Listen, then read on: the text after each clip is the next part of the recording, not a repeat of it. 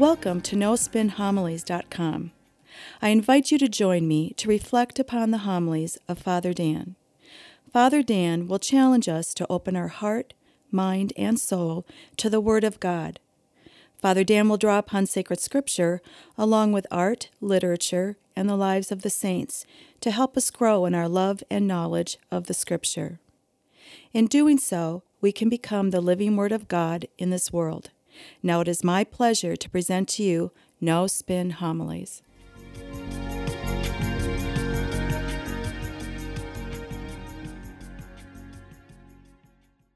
Today, our church around the world celebrates the fourth weekend of Advent.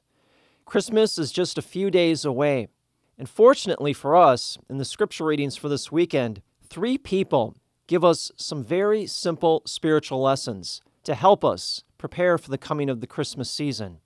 They are the prophet Micah, Elizabeth, and Mary.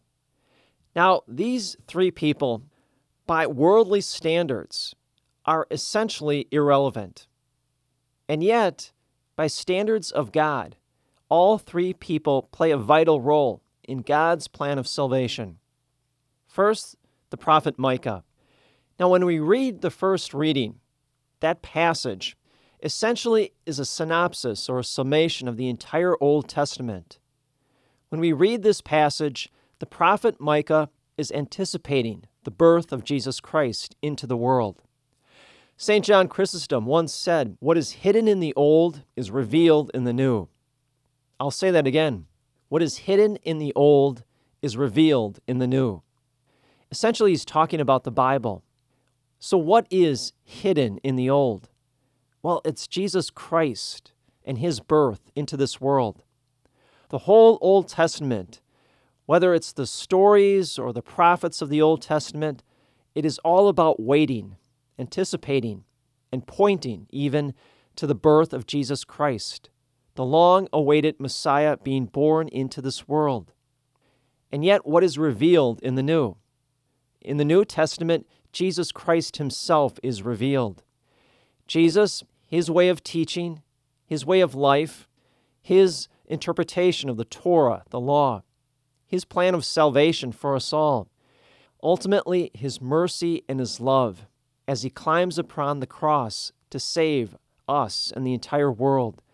That is what is truly revealed. And so, yes, what is hidden in the old is truly revealed in the new.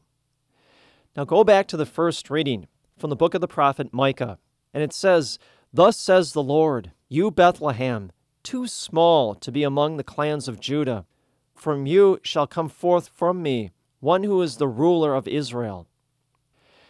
Now, what we have to understand about Bethlehem is that it was a very tiny village or town. We would describe it as a podunk or a backwater town, just big enough in order to make itself on the map.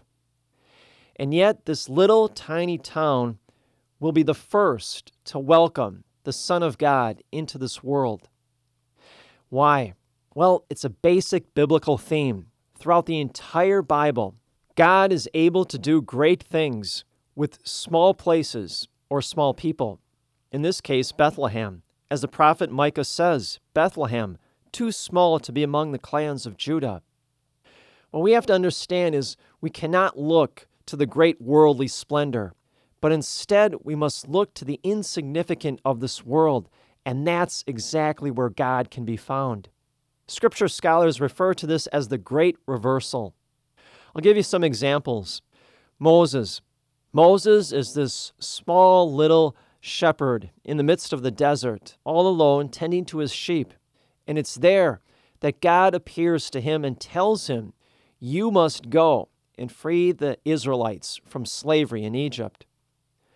How does Moses respond? Well, he tells God, I can't do it. I have a speech impediment. And he does.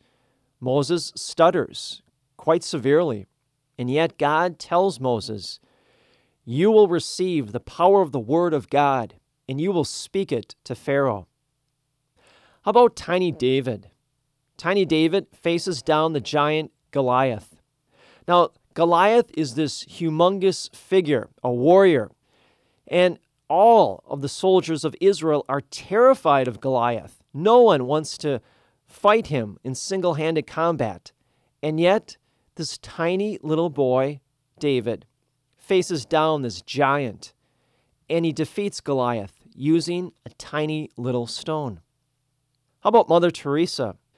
Mother Teresa stands a towering 4 feet 10 inches tall, and yet this spiritual giant transformed the world by recognizing that each and every one of us has a duty and responsibility to care for the poor, the sick, and the homeless in our society.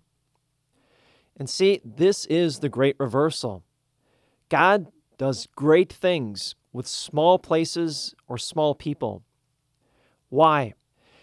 Well, it's because it's a reflection of who God is. God's greatness can be found in His humility and His love. How does the world view greatness?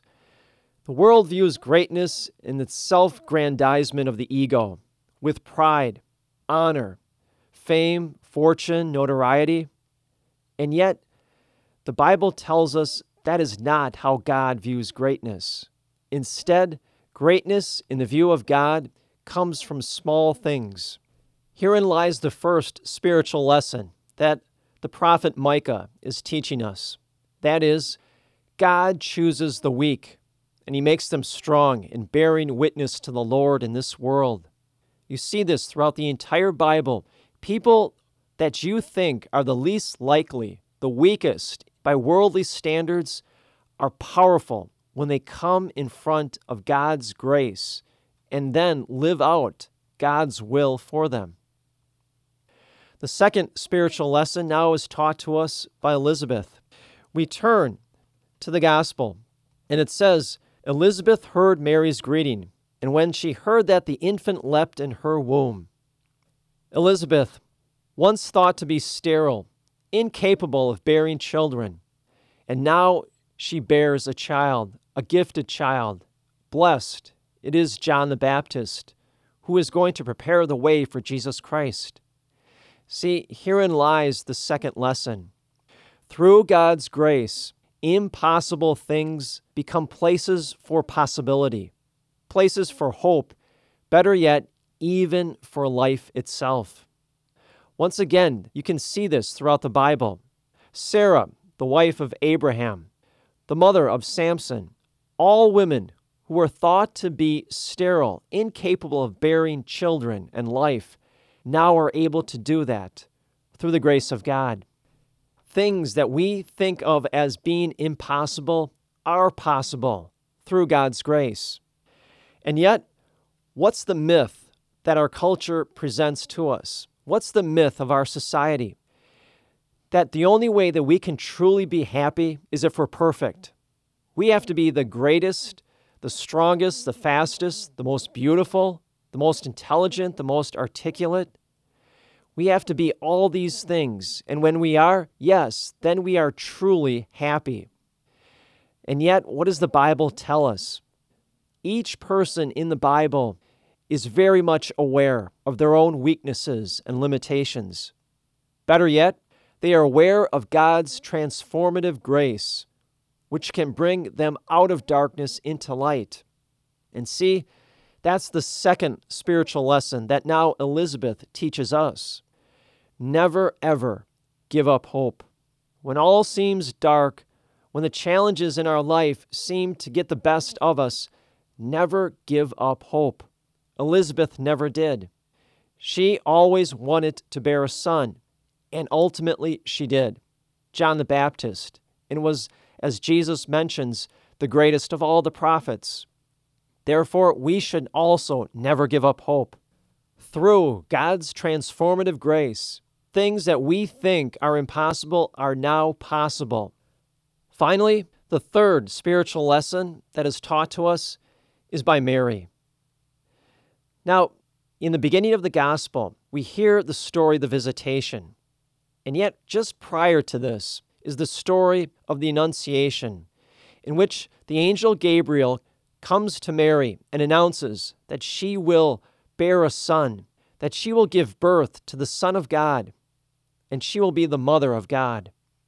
What is Mary's response? She says to the angel Gabriel, I am the handmaiden of the Lord. Let it be done to me according to your word. Mary trusts, believes, then acts upon the word of God. Now, in the gospel that we hear for this weekend, it says, Mary set out and traveled to the hill country in haste, to a town of Judah, where she entered the house of Zechariah and greeted Elizabeth. Well, what's the implication here? When we trust in God, when we allow God, the Holy Spirit, to work in and through us, then we know exactly what to do. We know exactly where to go. And that's the lesson that now Mary teaches us. As she now goes to Elizabeth, who needs help in giving birth to her son, John the Baptist. Notice further in the gospel, it said, Mary set out and traveled to the hill country in haste. Well, why does Luke, the author of the gospel, include that specific detail, in haste? Why didn't he just say Mary set out and traveled to the hill country? But he specifically tells us, in haste she went. Why?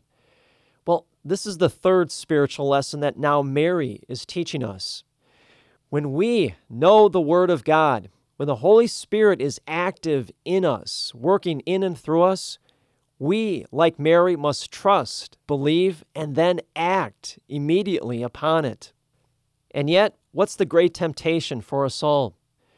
We know the Word of God, it's active in our life, and yet we say, well, I'm too busy today. I'll act upon it tomorrow.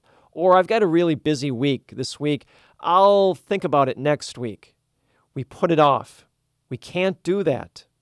Instead, when we know the Word of God, we know it's working in and through our life, then go, in haste, act upon it. Don't put it off. Don't dawdle. Don't second guess it. Instead, like Mary, act upon it immediately. Now, did Mary completely and fully understand God's plan of salvation for her as well as the world? No, not entirely. That's why later on in Luke's gospel it says, Mary pondered all these things in her heart. She didn't entirely understand God's plan of salvation, but that didn't matter. She trusted, believed, and acted upon it. And that's the lesson that she now is teaching us. My friends, Christmas is coming within a matter of just a few days, and we have three beautiful figures in sacred scripture to help us prepare for the Christmas season. They each teach us a simple lesson in the spiritual life. First and foremost, God chooses the weak, and he makes them strong in bearing witness to the Lord in this world. Second, never ever give up hope. Despite the fact that things seem bleak or dark in your life, never give up hope, because through God's grace, what we think is impossible is possible for God. Finally, when we hear the Word of God and we know that the Holy Spirit is active in our life, then we must, in haste, act upon it. Always. I think these three simple spiritual lessons will help us make this Christmas season a very spiritual one for us all. And may the peace and the grace of Jesus Christ rest upon you always.